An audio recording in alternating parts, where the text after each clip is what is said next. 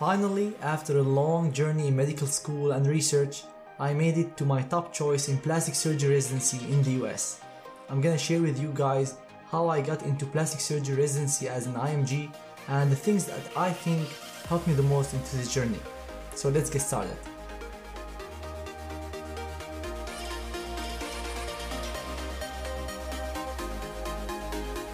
I want to start with my medical school experience. I'm originally from Syria.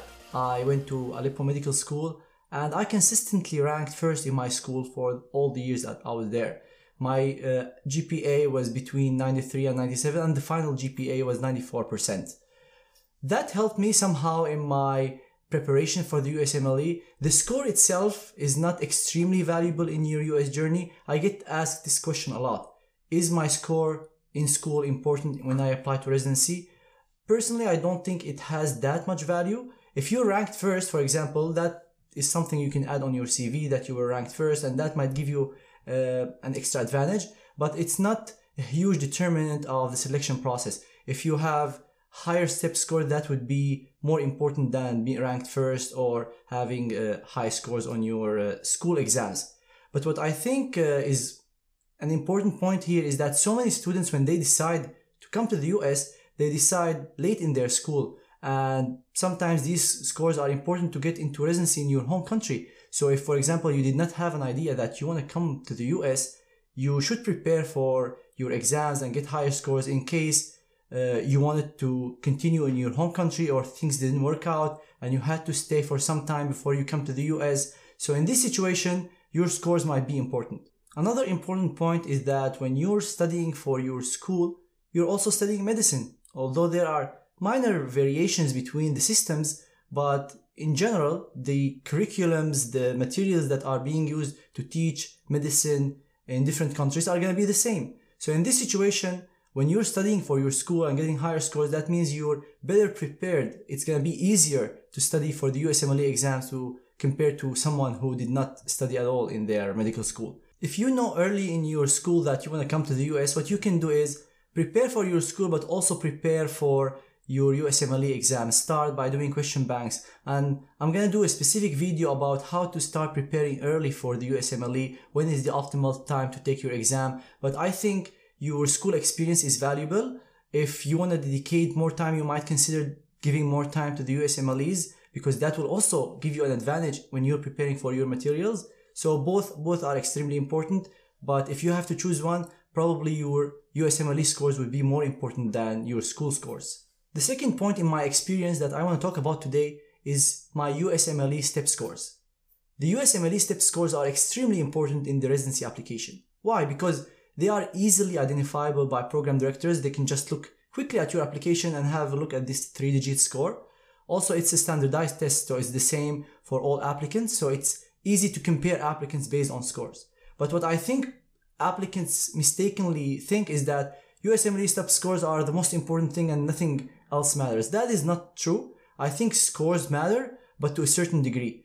Personally, on my step 1, I got 271. On my step 2, I got 272. So when I applied, I had both exams done and they were on my transcript. I think scores helped me a lot in my application because some programs have filters for the score. So they say that anyone below 230 we will not look at their application, or anyone below 240 we will not look at their application. There are exceptions to that. Even with programs that have these filters, they make exceptions for certain applicants they know, or they have so much research, or they did rotation at that institution. So there is exception to this rule.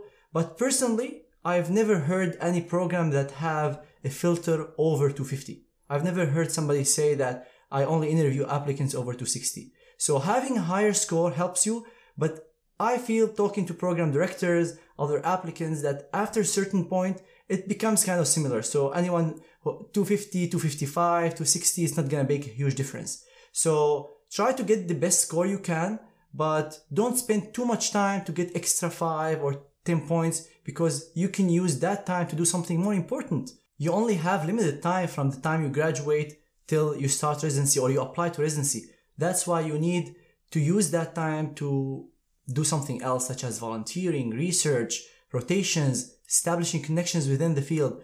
So personally speaking, although I got over 270 on both exams, I don't think that scores were the most important part of my application. And I'm gonna make detailed videos on how to prepare for step 1, for step 2 CK, resources I used and I think would help people the most, testing strategies, how to study UWorld, how to study first aid, because you hear everyone uses the same materials, yet they get different scores. Why? Because the studying strategy is different. So make sure to subscribe so you get notified whenever I post these videos in the coming weeks. The third point for today's experience is the US clinical experience. There are two main types of US clinical experience. The first one is called elective and the second one is called observership.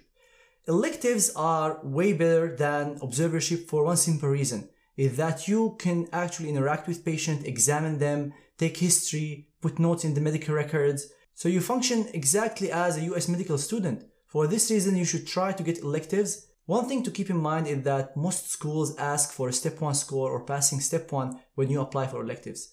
And you have to be a medical student when you are applying for electives and doing the electives. So that's why you have to organize that time way ahead in advance, because applying for elective, passing step 1 takes so much time. So just prepare yourself, have a timeline for these things to happen before you graduate.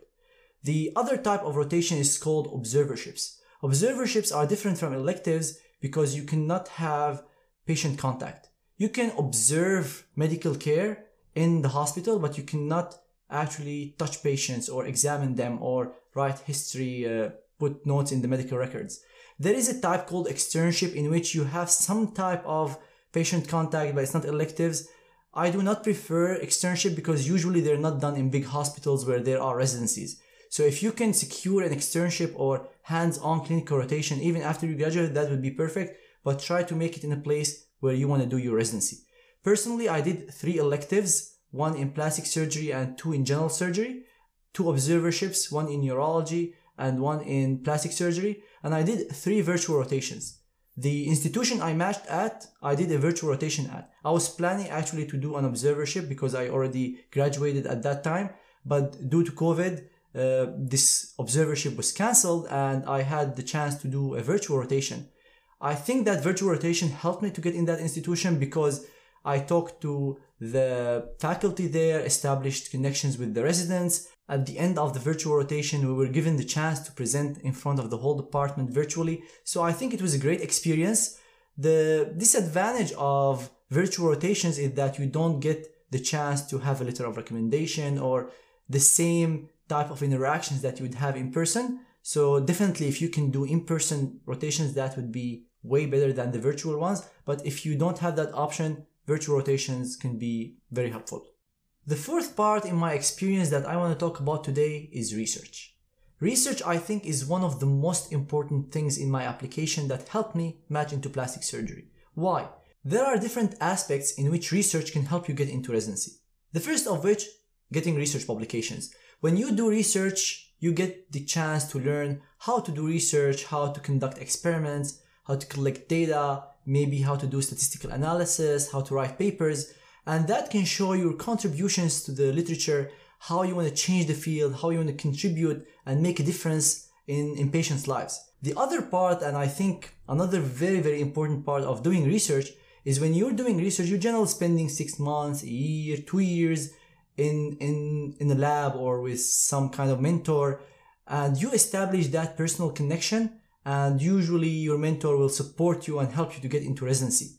Especially if they are well known within the field or if they have some kind of connection within the program or other programs. So that's another extremely important part of doing research, is to establish connections within the institution, or when you're presenting, for example, you go to a meeting and you present your abstract or your work at a national meeting or international one, and you get the chance to meet other research fellows, other residents, other program directors, and this could be an opportunity to get an interview.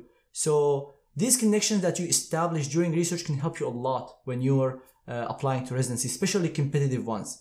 For me personally, I did 3 years of research. The first one was at the Mayo Clinic in Rochester, Minnesota, and then 2 years at MD Anderson. So at the time of application, I did 2 years, and by the time I start residency, it would be 3 years. The number of publications and presentations matter, but also the quality. So you have to be careful on how many publications you have, in which journals, how far are you on the authorship list. So by the time I applied, I looked on my ERAS CV, I had 42 oral presentations, 34 poster presentations. Regarding publications, at the time of my application, I had 48 published, 14 in press, 7 accepted, 3 provisionally accepted, and 20 submitted. I had 3 online publications, which are mainly blog posts on different websites, and 2 other type of articles. I'll make a detailed video on how to get the research position, how to be productive during the research years. But again, don't focus only on the numbers. The quality of the journal of publications matter, the type of publications matter. I had 2 case reports, maybe 3 review articles. So the majority of my work was original articles, research articles, and this is what matters the most. And why I personally think that research was one of the most important things that helped me get into residency is because when I was interviewing, this was the first thing that people asked me about. This was the thing that I was asked about the most. And finally, when you're doing research, you establish that type of personal connection with your mentors. You're working with them for a year or 2, and they would be able to know you and recommend you more to programs compared to someone who knew you for a week or 2. So letters of recommendation from your research mentor who you worked with for a long time can help you a lot in your residency application.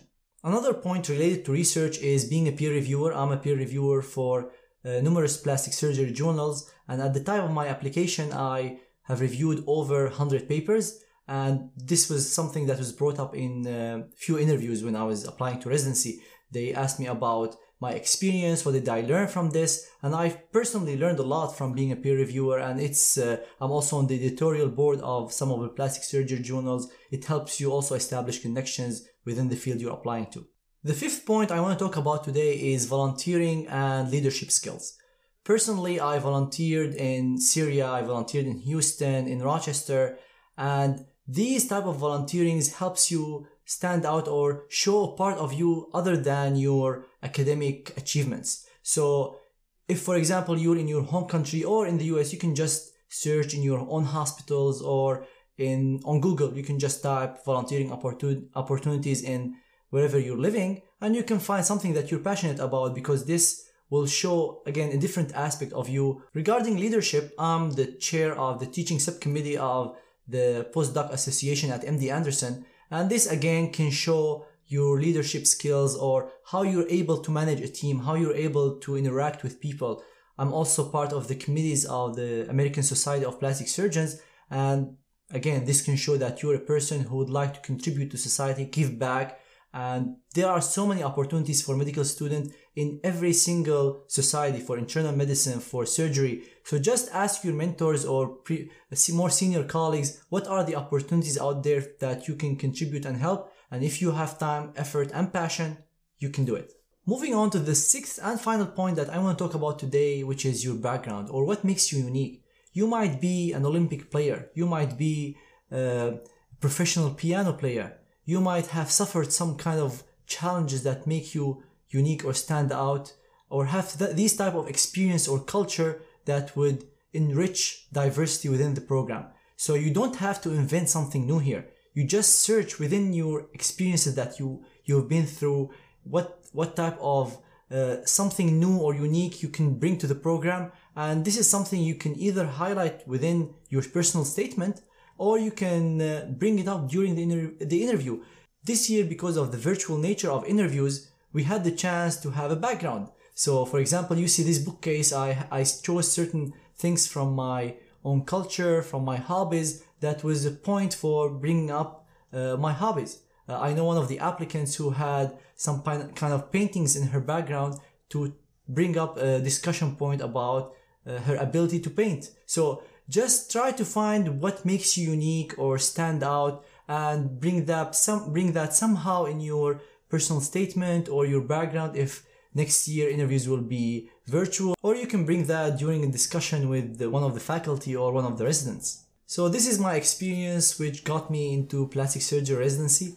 I hope it can help you to do the same, match into plastic surgery or any other competitive specialty or any specialty in the US. I'm gonna start posting more and more videos about these details of the USMLE scores, research, how to get a research position, how to get an elective. So if you're interested in watching any of these videos, make sure to subscribe so you get notified whenever I post these videos in the future. If you like this video, make sure to hit the like button, and if you have any questions, you can leave them in the comments below or reach out to me on Instagram or Twitter at Malki Assad or my Facebook page Malki Assad MD. Thank you everyone so much for watching. I also want to thank you for being here, supporting me and helping me along the way, and see you in future videos. Peace.